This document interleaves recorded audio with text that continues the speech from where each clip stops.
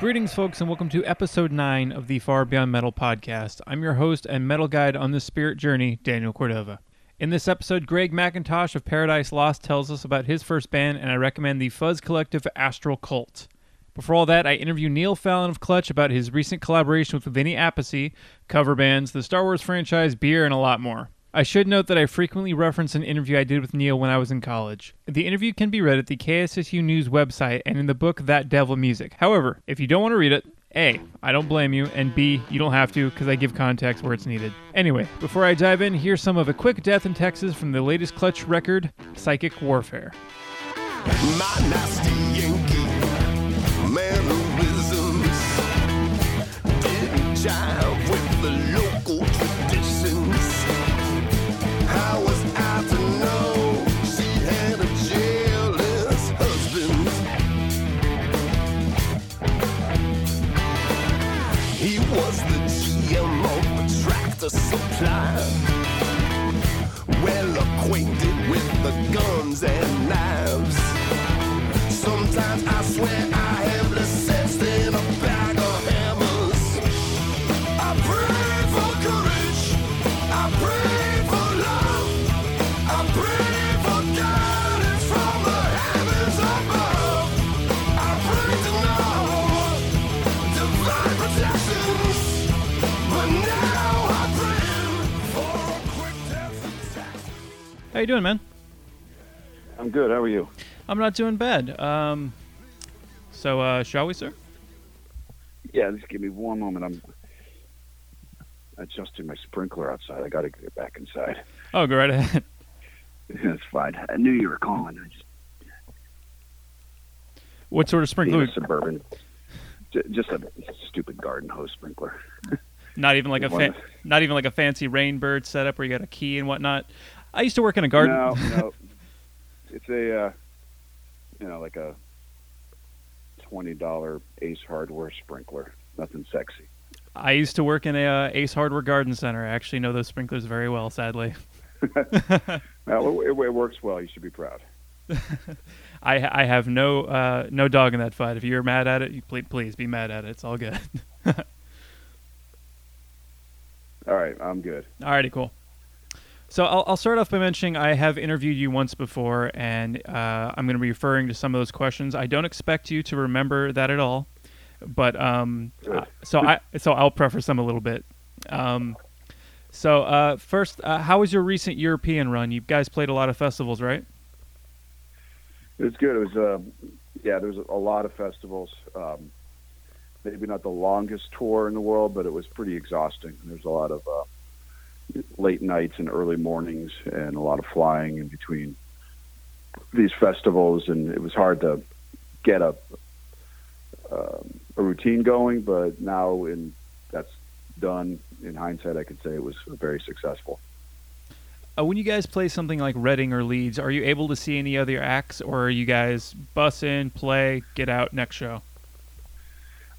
Usually that's the case. Usually we, played later on in the day, but at Reading and Leeds we played at 12:30 in the afternoon, which is usually when we're getting out of bed. So it was a bit challenging, but that did give us the rest of the day to kind of, do whatever we wanted. So I checked out some bands. It is like any other festival. It's huge.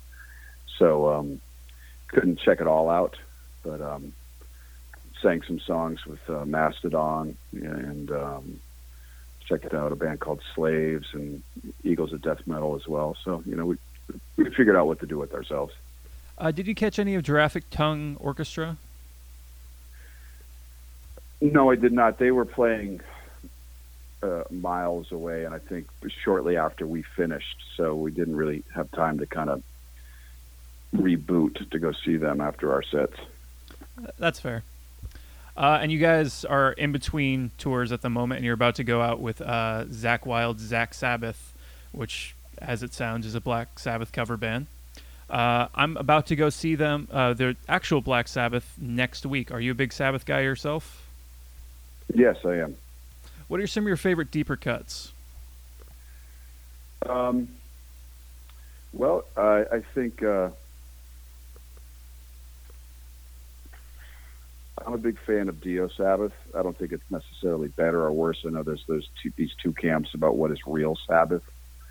To me, it's all good. As far as deeper cuts, Johnny Blade is a deep cut. That is a deep cut. Isn't it a Bill Ward vocal? No, Ozzy sings that one. I think, to be honest, when you listen to it, it sounds like they were kind of taking a big cue from Thin Lizzy.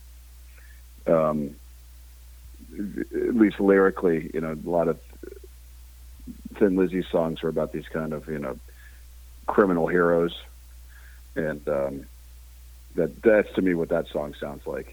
But like I said, I think Mob Rules is an awesome record.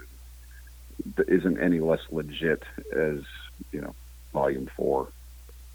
I'm from a camp that gives them the first 10 albums, like they can do whatever they want. After that, it gets a little fuzzy when you lose Dio and have him back and stuff like that. Yeah, well, there are, when you get into like Tony Iommi's Black Sabbath, those are some murky waters. He even kind of seemed to think that when I read his autobiography. So with Zach playing a Sabbath cover band, have you ever been in a cover band yourself, or if you were to be in one, who would you cover? Never been in a cover band. We've done cover songs. We did actually, Clutch's very, very first shows, we used to open up with Wicked World. But as far as a band goes, and the reason I'll say this is because the only kind of cover band that I think I might want to see is one of these, Pink Floyd cover bands that do the laser light shows in the, the auditoriums. To me, that for some reason that seems a little more legitimate is not the word, but it's you kind of get a free pass for that.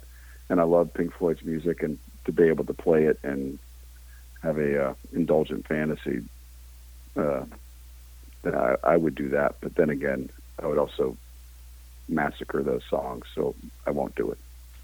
I've heard you guys' cover of Money, and I don't remember where I heard it, and I haven't heard it since. But how do you think you did on that yourself? Well, that's one of those things.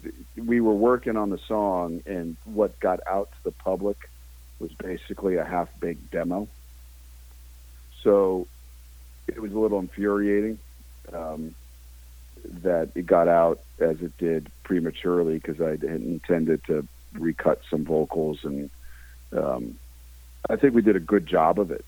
And I know we can play it better now than we did then.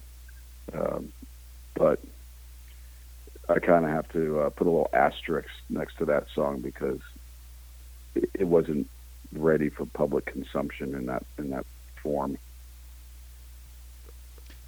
Coming back to Sabbath just a little bit, your most recent project, Dunsmuir, features Vinny Appice on drums. How did you guys meet?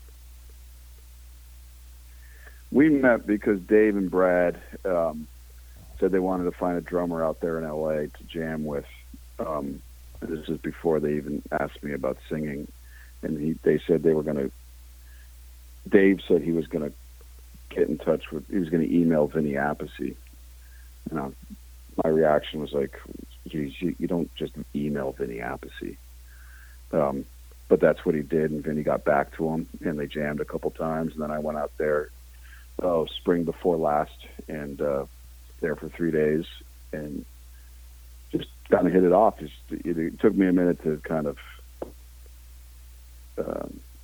wrap my head around it, and but he's got a great sense of humor, and he just likes to play rock and roll, and I like both of those things. For me, the name Dunsmuir is a small town north of me here in California. What is the source of the name for the band? Dave used to write for the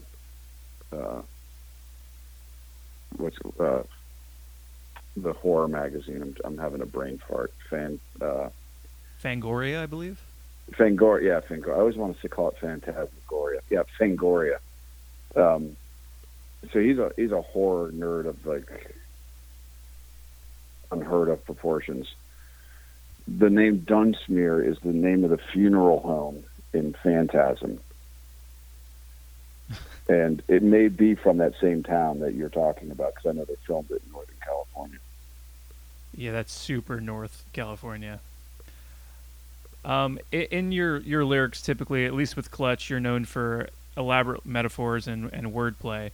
When you're in a setting that is not Clutch, do you ever feel like you should adapt them to be more straightforward, or are people like, this is Neil, this is what Neil does? Well, I think I tried to do more straightforward lyrics on psychic warfare and try to have more plot, and for lack of it, it's not really plot, but more of a development from verse to verse. I like lyrics that seem nonsensical at times because you concentrate on the sound of the words more than the meaning. But I also appreciate stories being told in songs. I do what comes instinctually, and I think if I tried to reject that and do something else, it would sound, well, at least to me, it would be unnatural. On the last 3 Clutch records, it was just the core 4 members of you guys, and when we spoke before, you mentioned there was a backlash of what you called your foray into Bluesville. When you guys are in the studio and dabbling and writing, do you miss including Hammond organ or even more harmonica than you have been, or has it just made everything easier as far as touring and writing? I think once those things disappeared, it was easier to focus on, the 4 pieces that make, the rock songs. We sometimes background of any nature, like keyboards, strings, or even guitar players just doing horse shit through guitar effects pedals becomes a bit of a sonic trampoline, and you got more wiggle room to make mistakes. But if you take that away, then everything's got to be tight. And that was a good exercise to kind of pull away that soft focus and listen to the very specific tones and beats and parts of the song. It's not to say that I didn't like it at the time, but you can get used to things and your skill sets can atrophy in listening. Do you guys set out to do something different in some way with every record, or do you feel like you walk into a room, you guys know what you do? That was an awful question. I'm sorry. We know what we're doing, technically, but I think the joy of making something is you have no idea what you're doing.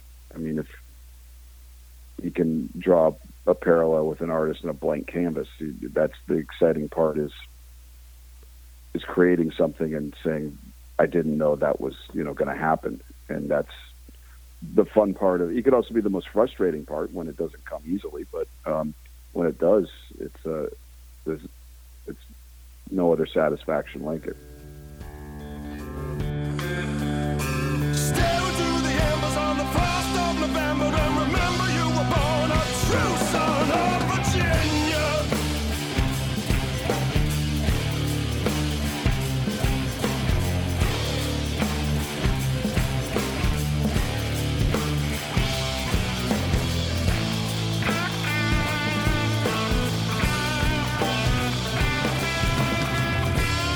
I was drowned to the ground as my world broke asunder.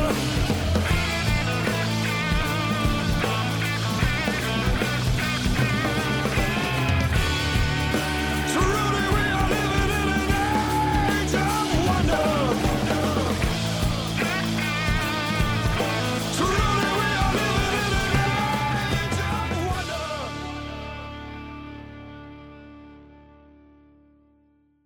I'll have more with Neil Fallon in just a moment. But first, every musician has to start somewhere, and in this episode, Greg McIntosh from Paradise Lost discusses his first band. I spoke with Greg in 2012. I never really had a first band. It was always just with Nick, the singer in Paradise Lost now. It was always me and him just doing stuff from the age of about 17, just messing around, and then different people came and went until we became Paradise Lost. So there were a few weird names along the way, but it was the same couple of guys just pulling other people in.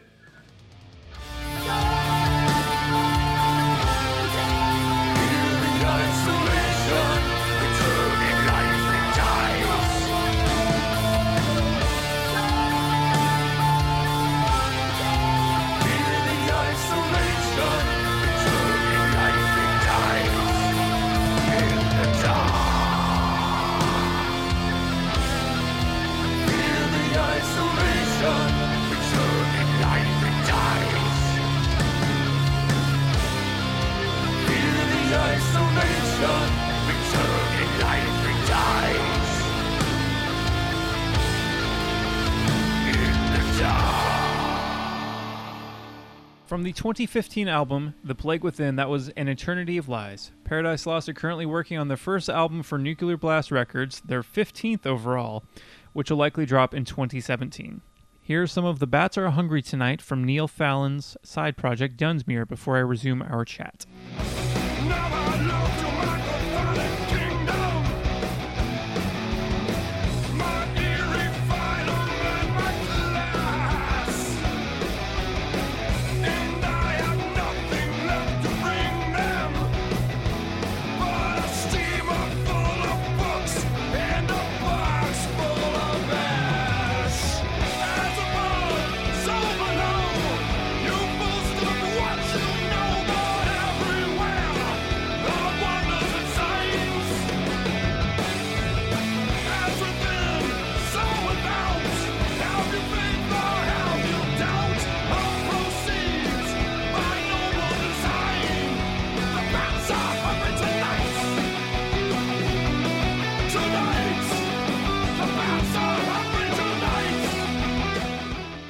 Also, when we chatted before, it was not long after the one-off sour you guys did, the New Belgium, I believe, brewery sour.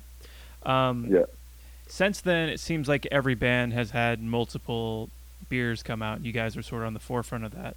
Do you think there's going to be another Clutch beer, or is that door sort of closed for you guys? As far as I know, I think the intention is to do that Clutch sour again. It'll be a bit different. I'm not sure exactly how at this point. My appetite for, doing another Clutch beer, is kind of lukewarm for the reasons that you just said. It just seems like everybody and their brother's doing it. I will say this, we were very hands-on. We made it, we tasted different flavor profiles. We went to the brew, we poured the hops in and all that. We just didn't slap our name on something. And I have no interest in doing anything like that if that were the case. So if you guys are making a beer, you guys are making the beer. Exactly. I like that. I like that a lot. What have you been drinking lately? Like any sort of microbrews that you find on tour that are like local specific or something? Well, I'm kind of ashamed to admit it's only noon and I just had a beer because I just, like I said, I finished mowing the lawn when you called. So I had a beer. You earned it. Yeah, I think so. There's nothing like the after mowing the lawn beer. The Elysian, I think they're from Colorado. They have a beer called Super Fuzz. That's a good one for the summertime. And there was a lot in Europe. We were drinking a lot of the Keller of all different sorts. And my wife is out now in Northern California with her girlfriends. I know she's out kind of by where Bear Republic is, and I'm a big fan of Bear Republic. I have had that Super Fuzz one. It is a very tasty beer. Yeah, it's good. It's not, usually when I see any kind of fruit associated with beer, I'm skeptical because it would be too sweet, but that is not the case with that, and that's good. See, Bear Republic's not too far from me. I'm not sure why I've not gone there. I will go ahead and end on what may be a touchy subject, if you don't mind. what did you think of The Force Awakens? We talked a lot about Star Wars back around Earthrocker.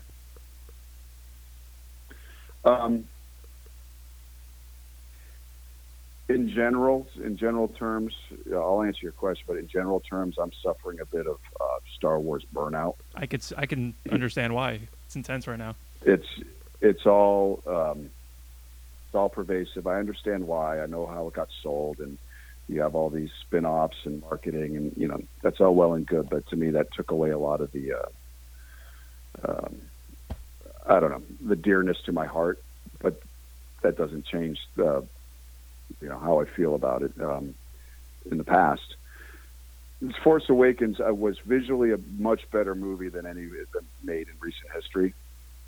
The storyline was almost identical to A New Hope. Yeah. But having said that, I went to The Force Awakens with my 6-year-old son, and I did some math, and The Force Awakens opened up exactly how many thousands of days he was, here on Earth, as did A New Hope to me.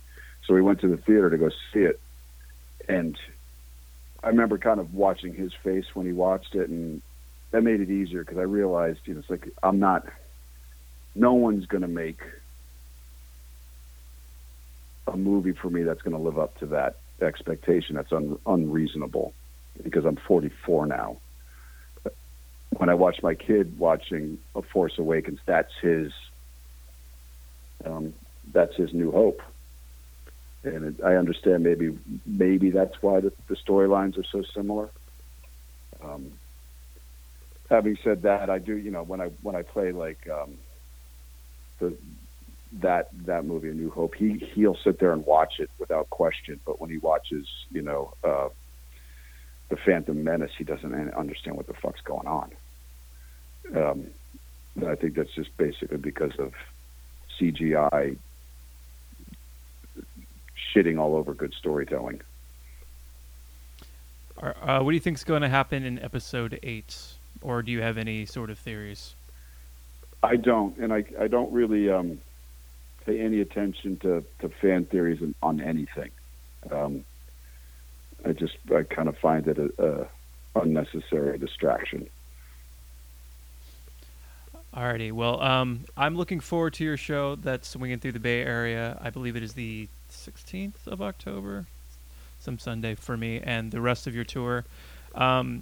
You enjoy the rest of your what sounds like a yard-filled day, unless you're doing more interviews with folks. Thank you for talking with me so much, and you have a good day, sir. You too. Thanks, man. They refuse to move or even speak.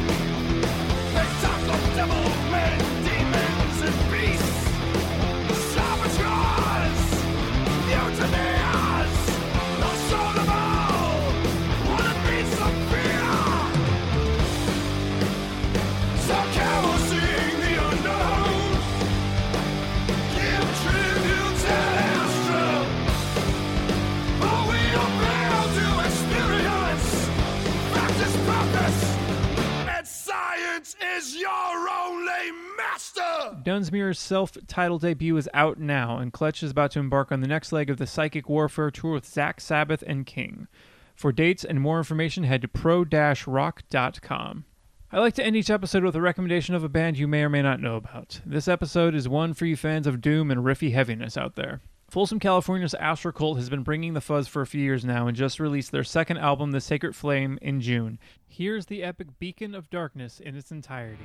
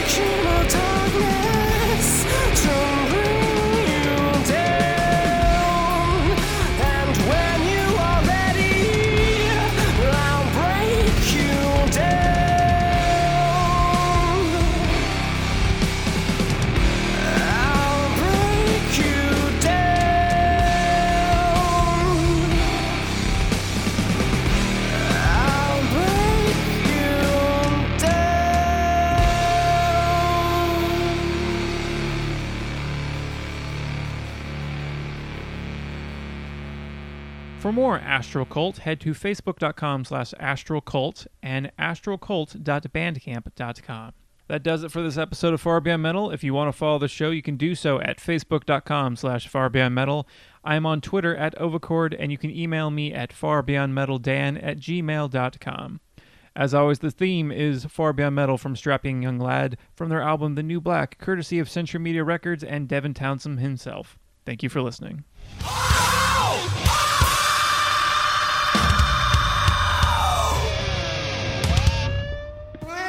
A Catbox production.